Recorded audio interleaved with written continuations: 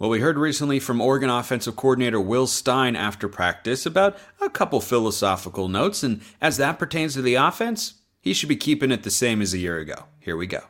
You are Locked On Ducks, your daily podcast on the Oregon Ducks, part of the Locked On Podcast Network, your team every day.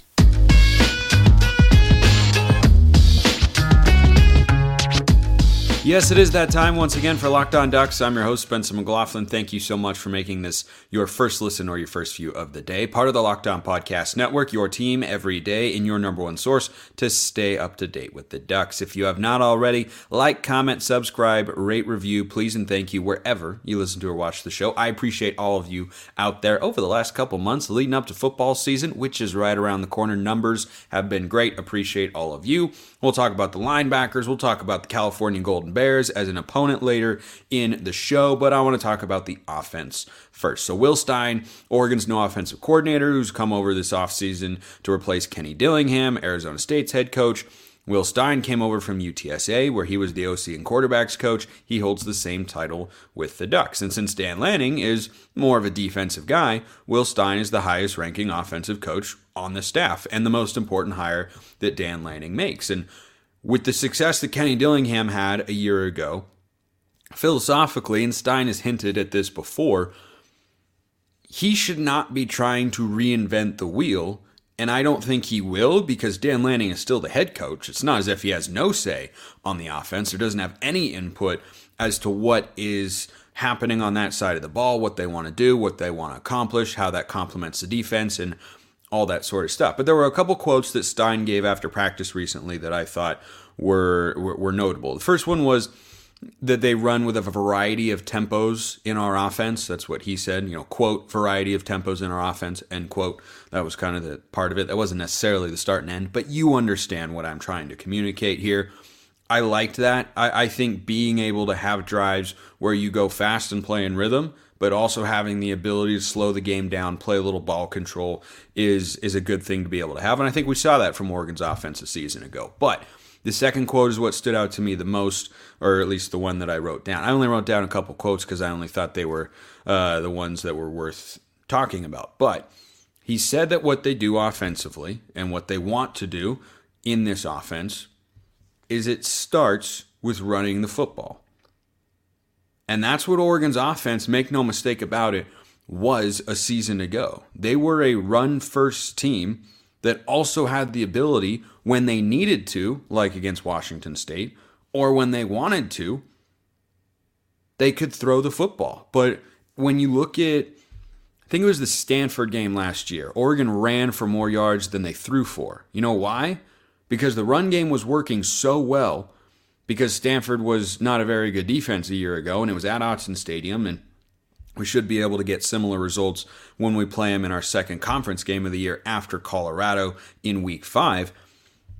That's what Dan Lanning is looking at offensively and saying, okay, if we're able to do this with a great amount of success and they can't stop us, we're not going to suddenly start throwing the football. Now, other offenses see it the other way, right? USC, Washington, that's how they operate. But Oregon is, hey, if you're not going to stop us, we'll run the football on 3rd and 8. We'll run it on 3rd and 9 if we feel like we can. They did that several times against Stanford. And I think everyone kind of got the wrong idea with the Mario Cristobal offense in 2021 because he was also a run-first sort of coach. I think the flaw there in the offensive philosophy was that they weren't willing to open it up and throw the ball down the field as much. They didn't utilize play action in the way that they could have. Maybe it was personnel-based, but I think it was more philosophy-based. I mean, Anthony Brown, I was messaging with one of you the other day. He's still on the Ravens roster, and the Ravens are a really well-run organization, and they keep him around as a potential quarterback. I mean, he played a season ago in the NFL.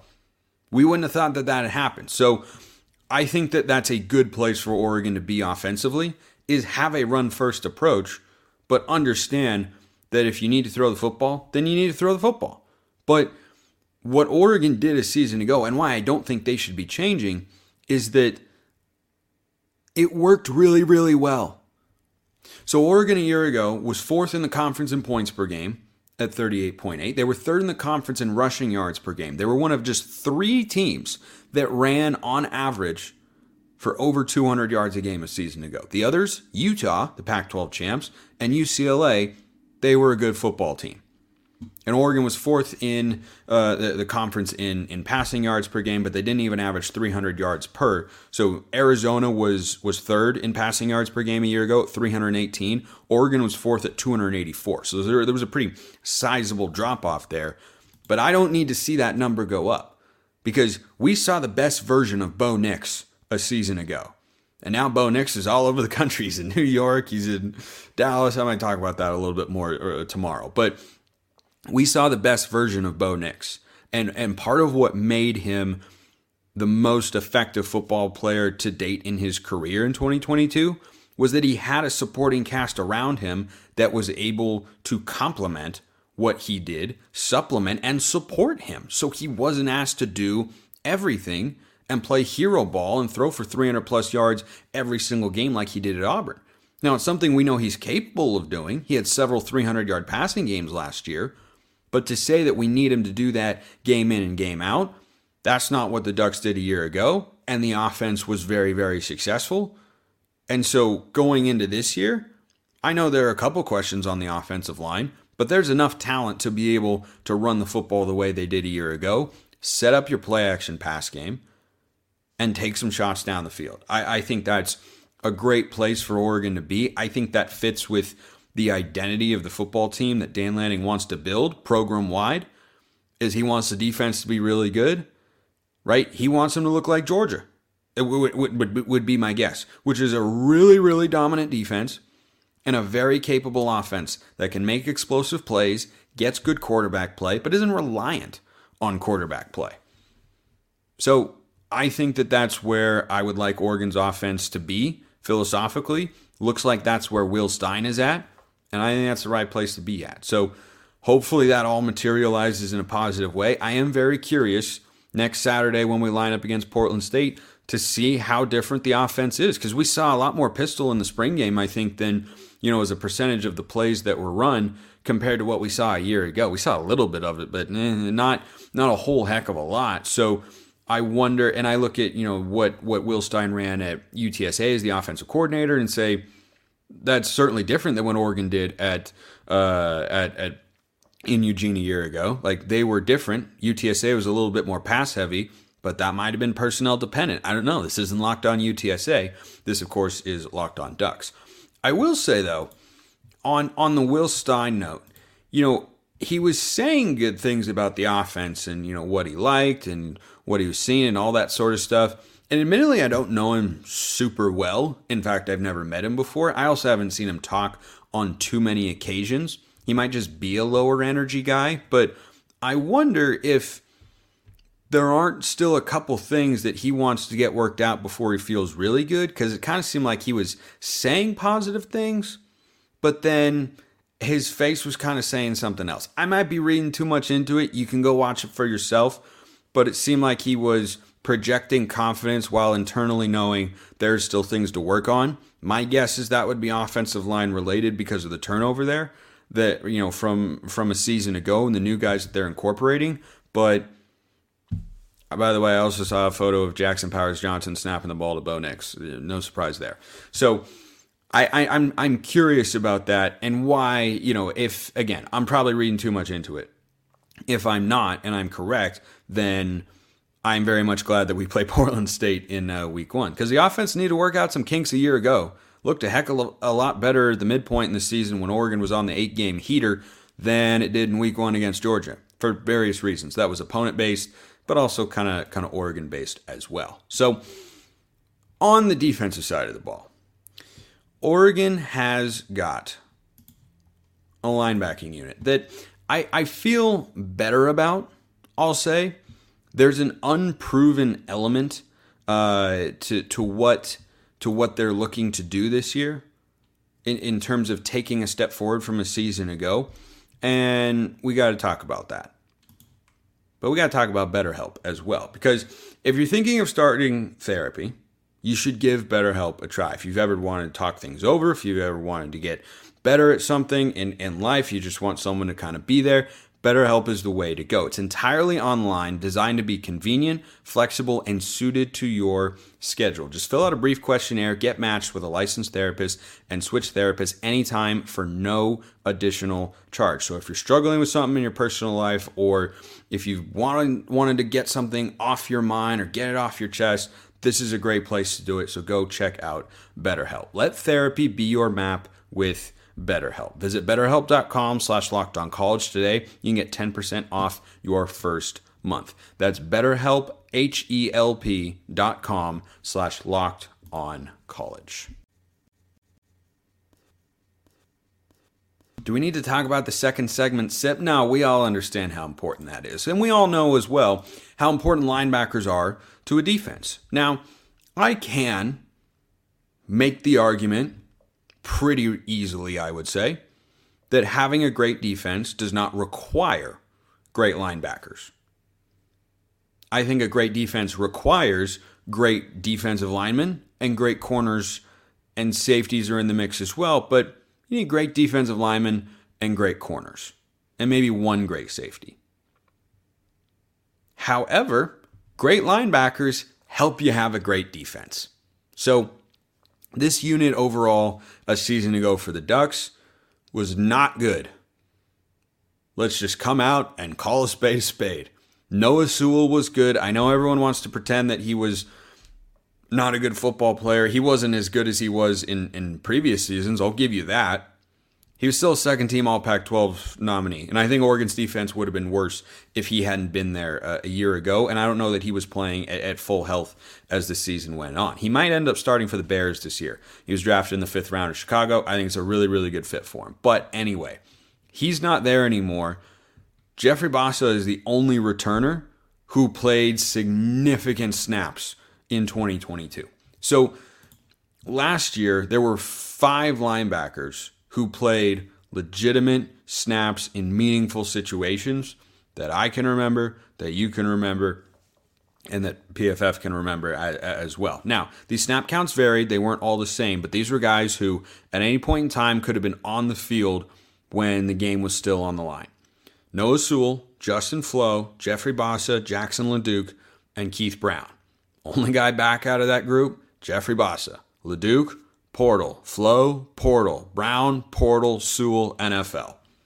So insert guys like Justin Jacobs, Jamal Hill coming down from safety, Connor Soelle from Arizona State, and then a couple of newcomers that we haven't yet seen who have got very real potential but are unproven at this point in time. And as a whole, this unit has, I think, solid potential. I don't know that it's the highest ceiling in the world. I think Justin Jacobs is kind of the wild card here because he is at some level on the same career path as Justin Flo. So he wasn't as highly touted a recruit, but he's a 4-star recruit coming out of high school when he committed to Iowa, which is a great defensive program year in and year out. They don't take defensive players who can't make things happen. So that's a point of, I think, an encouraging sign as it pertains to what Jacobs could be this year.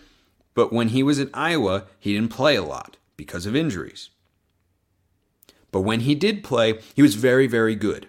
And they thought before he transferred to Oregon that he was going to be one of their big linebackers going into this year. He was going to be that last year. He started a couple games. He got hurt. He was done for the season. He's since transferred, of course, to the Ducks and is probably going to be one of our top linebackers. But depth at this position group, I think, is going to be vital for 2 reasons. Number one, injuries, right? Anyone can get hurt at a linebacking position, right? Linebacker, running back, you see injuries, you see guys get dinged up because they're just getting hit a lot. So that's the first part. But the second part is one of the guys who you're expecting, or who we are expecting as Oregon fans, to be a key player next year, and Justin Jacobs already comes in with an injury history there.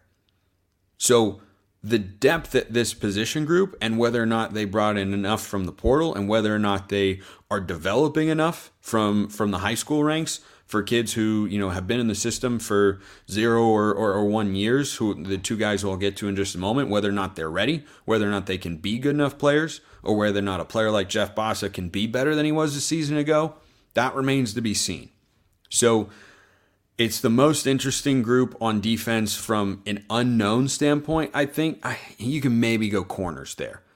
I think defensive line, which I talked about yesterday, tad more predictable in terms of who's going to be a major player, but I'd say either linebacker or corner, most up in the air position groups in terms of playing time right now. So Oregon running a 4-2-5 has got 4 down linemen, well, not specifically, but 4 guys that are lining up on the line of scrimmage on every play, at least 2 linebackers and 5 defensive backs, just for people who don't know. So there are going to be 5 guys throughout the course of the year. Remember, I listed the 5 from last year. No reason to indicate it won't be the same sort of situation this year. And some guys certainly played more than others, but no reason to see that there aren't going to be a similar number of players getting in at the linebacker spot. So let's go through who those guys could be. You've got Justin Jacobs, you've got Jamal Hill, you've got Connor Soley, you have Devin Jackson, the redshirt freshman, 4-star guy coming out of Omaha, high speed, looked pretty good in the spring game. And then you have Jerry Mixon as well, who is a true freshman in the 2023 class.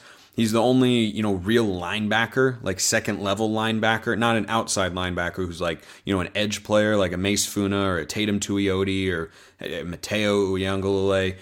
Not that kind of guy, but an actual second-level linebacker. Jerry Mixon's the only guy that they brought in to the room from the high school ranks for 2023. So at the MAC linebacker position, there's the MAC and there's the money backer. And my understanding is that the MAC is kind of the signal caller, the guy who is making defensive play calls, getting it in from the sideline, getting everybody lined up and everything like that. I could frankly see that being Justin Jacobs or Jeffrey Bassa. Now, Bassa was the, secondary linebacker to Noah Sewell a year ago, but he's the most experienced. Like, Jeffrey Bassa has the most snaps at linebacker of any of the guys in this room. I think Soley, when he was at Arizona State, played some at linebacker and some at safety, but still, Bassa's snap count a year ago was higher than anybody else at the linebacker position, right? Jamal Hill, I think, was close for total snaps, but Jamal Hill was playing safety last year. So I think at the MAC linebacker position, as I get into my prediction for this particular group, I think Justin Jacobs is probably your starting MAC linebacker there, right? He's, I think, sliding in to take Noah Sewell's spot. And I say that because of the upside that he presents, but also the caliber of player that he is coming into it, right? He was a 4-star recruit. He graded as a 4-star transfer on 24/7 Sports as well. That was a guy who could have been a big-time player in a legit defense at Iowa. They are a big-time defensive school. They have one of the best defenses in the country. I think the best defense in the country, or one of them a year ago. I don't think you bring in a guy of that caliber from that sort of school if he's not going to be your most important linebacker there. So I think Justin Jacobs is your starting backer. I think the guy backing him up is Jamal Hill. Because typically, at least from what we saw a year ago, the MAC backer was a little bit bigger than the money linebacker, so you kind of had one guy who might be a little better against the run and one guy who might be a little bit better in coverage. But Dan Lanning talked about, and he is correct, that you have to have linebackers who can do everything because that's what the offense has got. You've got versatility everywhere. You've got running backs that can play receiver. You've got tight ends that can line up at wide receiver. And you've got offensive coordinators who will match up receivers onto linebackers from time to time if they know what they're doing. So that's something that has to be displayed from this group is greater versatility, greater consistency, and capability to make plays, not just in the ground game, but in coverage as well. So I think Jacobs and Hill, I think Jacobs is your starting MAC backer. I think Jamal Hill is his immediate backup, and I think he'll play quite a bit this season.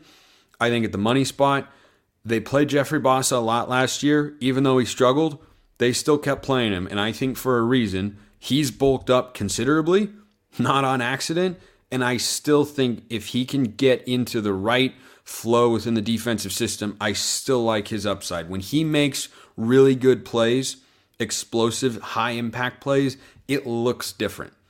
It looks like a guy who's a part of a high-level defense, but then he'll vanish at times, or he'll get burned in times, he'll get lost in coverage. Those are the areas where he has to improve. But I think Bassa will be your other starting backer, and I think he'll be backed up by Devin Jackson because Lanning is someone who is not always the chattiest per se. So when he does mention a specific name, that catches my attention, And he mentioned Devin Jackson on more than one occasion, either throughout spring ball or fall camp when talking about the linebackers. I think it was back in spring. But Jackson's a guy who is, I think, ready to make a step in his playing time. He only played, a handful of snaps a season ago in his true freshman year. But I think that speed component is something that he brings to the table. And I've always been a believer in Devin Jackson. I know Jared Mack over on the Outs and Audibles podcast is the unofficial leader of the Devin Jackson fan club. I'll be your chief of staff, Jared, if you're listening to or watching this show. So I'm on board. I think Jackson will be there. That's me believing in him. Might not play out that way. But the other two linebackers, Jerry Mixon, Connor Sully, Sully as the ASU transfer, more likely to play than Mixon for sure. But I wouldn't be shocked if, because of injuries in this particular position group, if Mixon ended up seeing a little bit of action here and there this season. As always, curious as to your thoughts. Drop them in the YouTube comments below or hit me up on Twitter at Smalls_55 or at LockedOnDucks. One of you hit me up and told me something that I was just... There's a specific term for what I did. The term that I'm using right now, though, is a direct plug to go over to FanDuel, because football season is about to kick off literally this Saturday. We're going to have college football. I know it's not going to be the most glorious stretch of matchups this Saturday, but then the next Saturday it will be, because it'll have Oregon in it, and you can go win on FanDuel all season long. Right now you can bet college football, or when you bet a Super Bowl winner, you can get bonus bets every time they win in the regular season. Just pick any team to win the Super Bowl, and you'll get bonus bets for every victory. You can use your bonus bets on spreads, player props, over-unders, and more. Visit FanDuel.com/lockedon. Start earning bonus bets with America's #1 sportsbook. That's FanDuel.com/lockedon. When we double up on the live reads, we got to double up on the sips.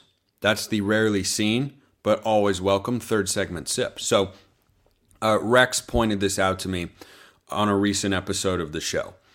And there's a term for this. I'll get to it after I read the comment. Again, mailbag, YouTube comments, or Twitter, always available.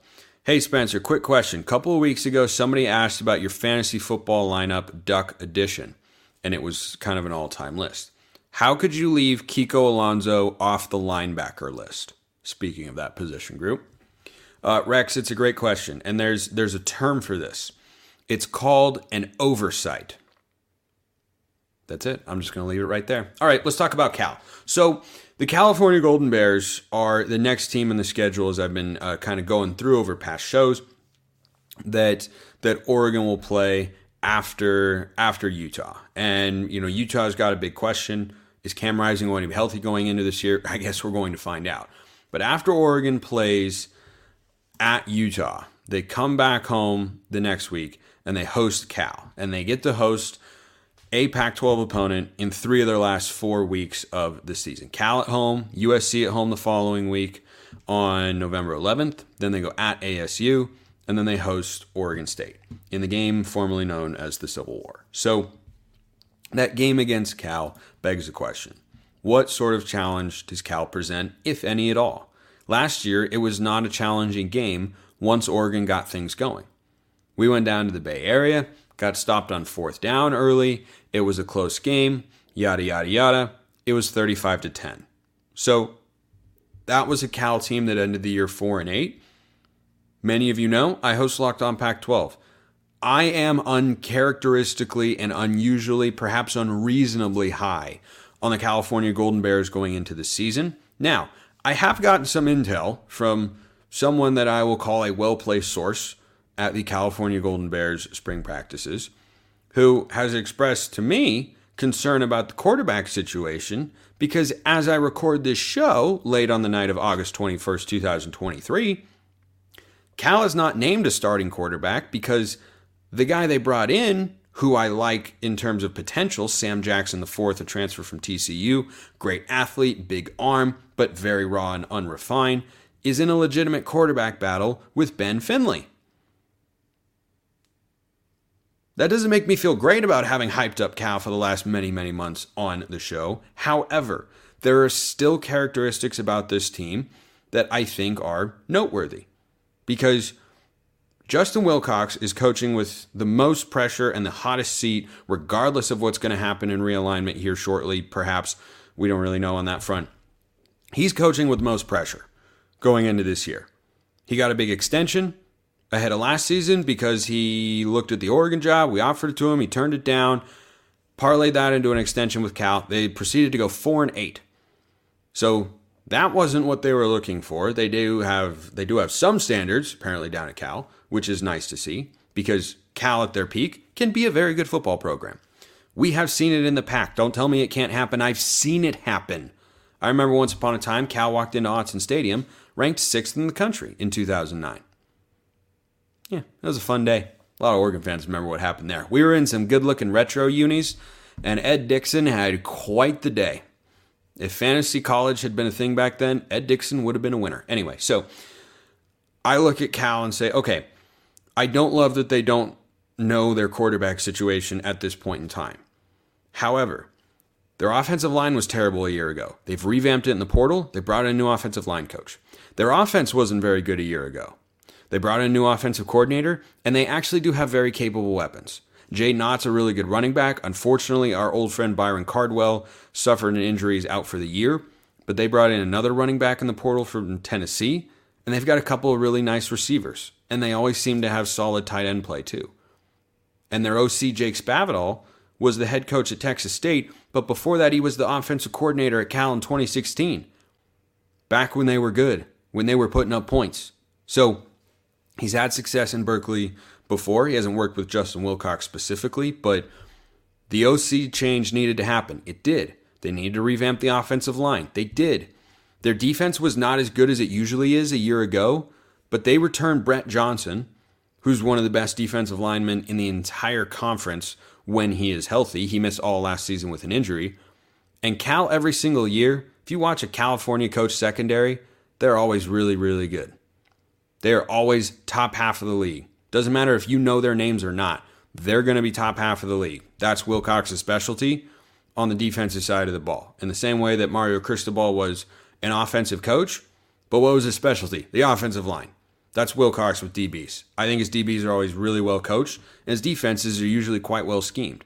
Now, they need the personnel to match up sometimes, and they don't always have that, but they do have an anchor at the middle linebacker position in Jackson Sermon, who's an all-conference player. They have Brett Johnson, who is literally a first-team All-Pac-12 caliber player when he's healthy and at his best. So I see the ingredients to have a bounce-back season defensively, and they have addressed their concerns from a year ago. Now, the question is the quarterback is the outstanding question there, but I don't think that's a football team that Oregon is going to easily build a 35-10 lead over. Now, maybe it happens because we're at Autzen Stadium, but I think Cal is a better football team this year. I do not think they're good enough to beat the Ducks. I don't know if they're good enough to beat or to give Oregon a really tough game at Autzen Stadium, though I've seen them do it before under this very head coach. I've seen them do it twice, as a matter of fact. Wilcox, the defensive guy, he just muddies up the game, plays ball control, wants to play defense, solid special teams. We did block a field goal theirs last year, but that was gonzo. So I just look at the Cal game and say, yeah, I'm not that worried about it, but I don't expect it to be quite as easy as last year. That's where I feel about the Bears. You know how I feel about being another day closer to the season? Fan-freaking-tastic. Appreciate everyone listening. I'll see you next time. Have a wonderful rest of your day, and as always, go Ducks.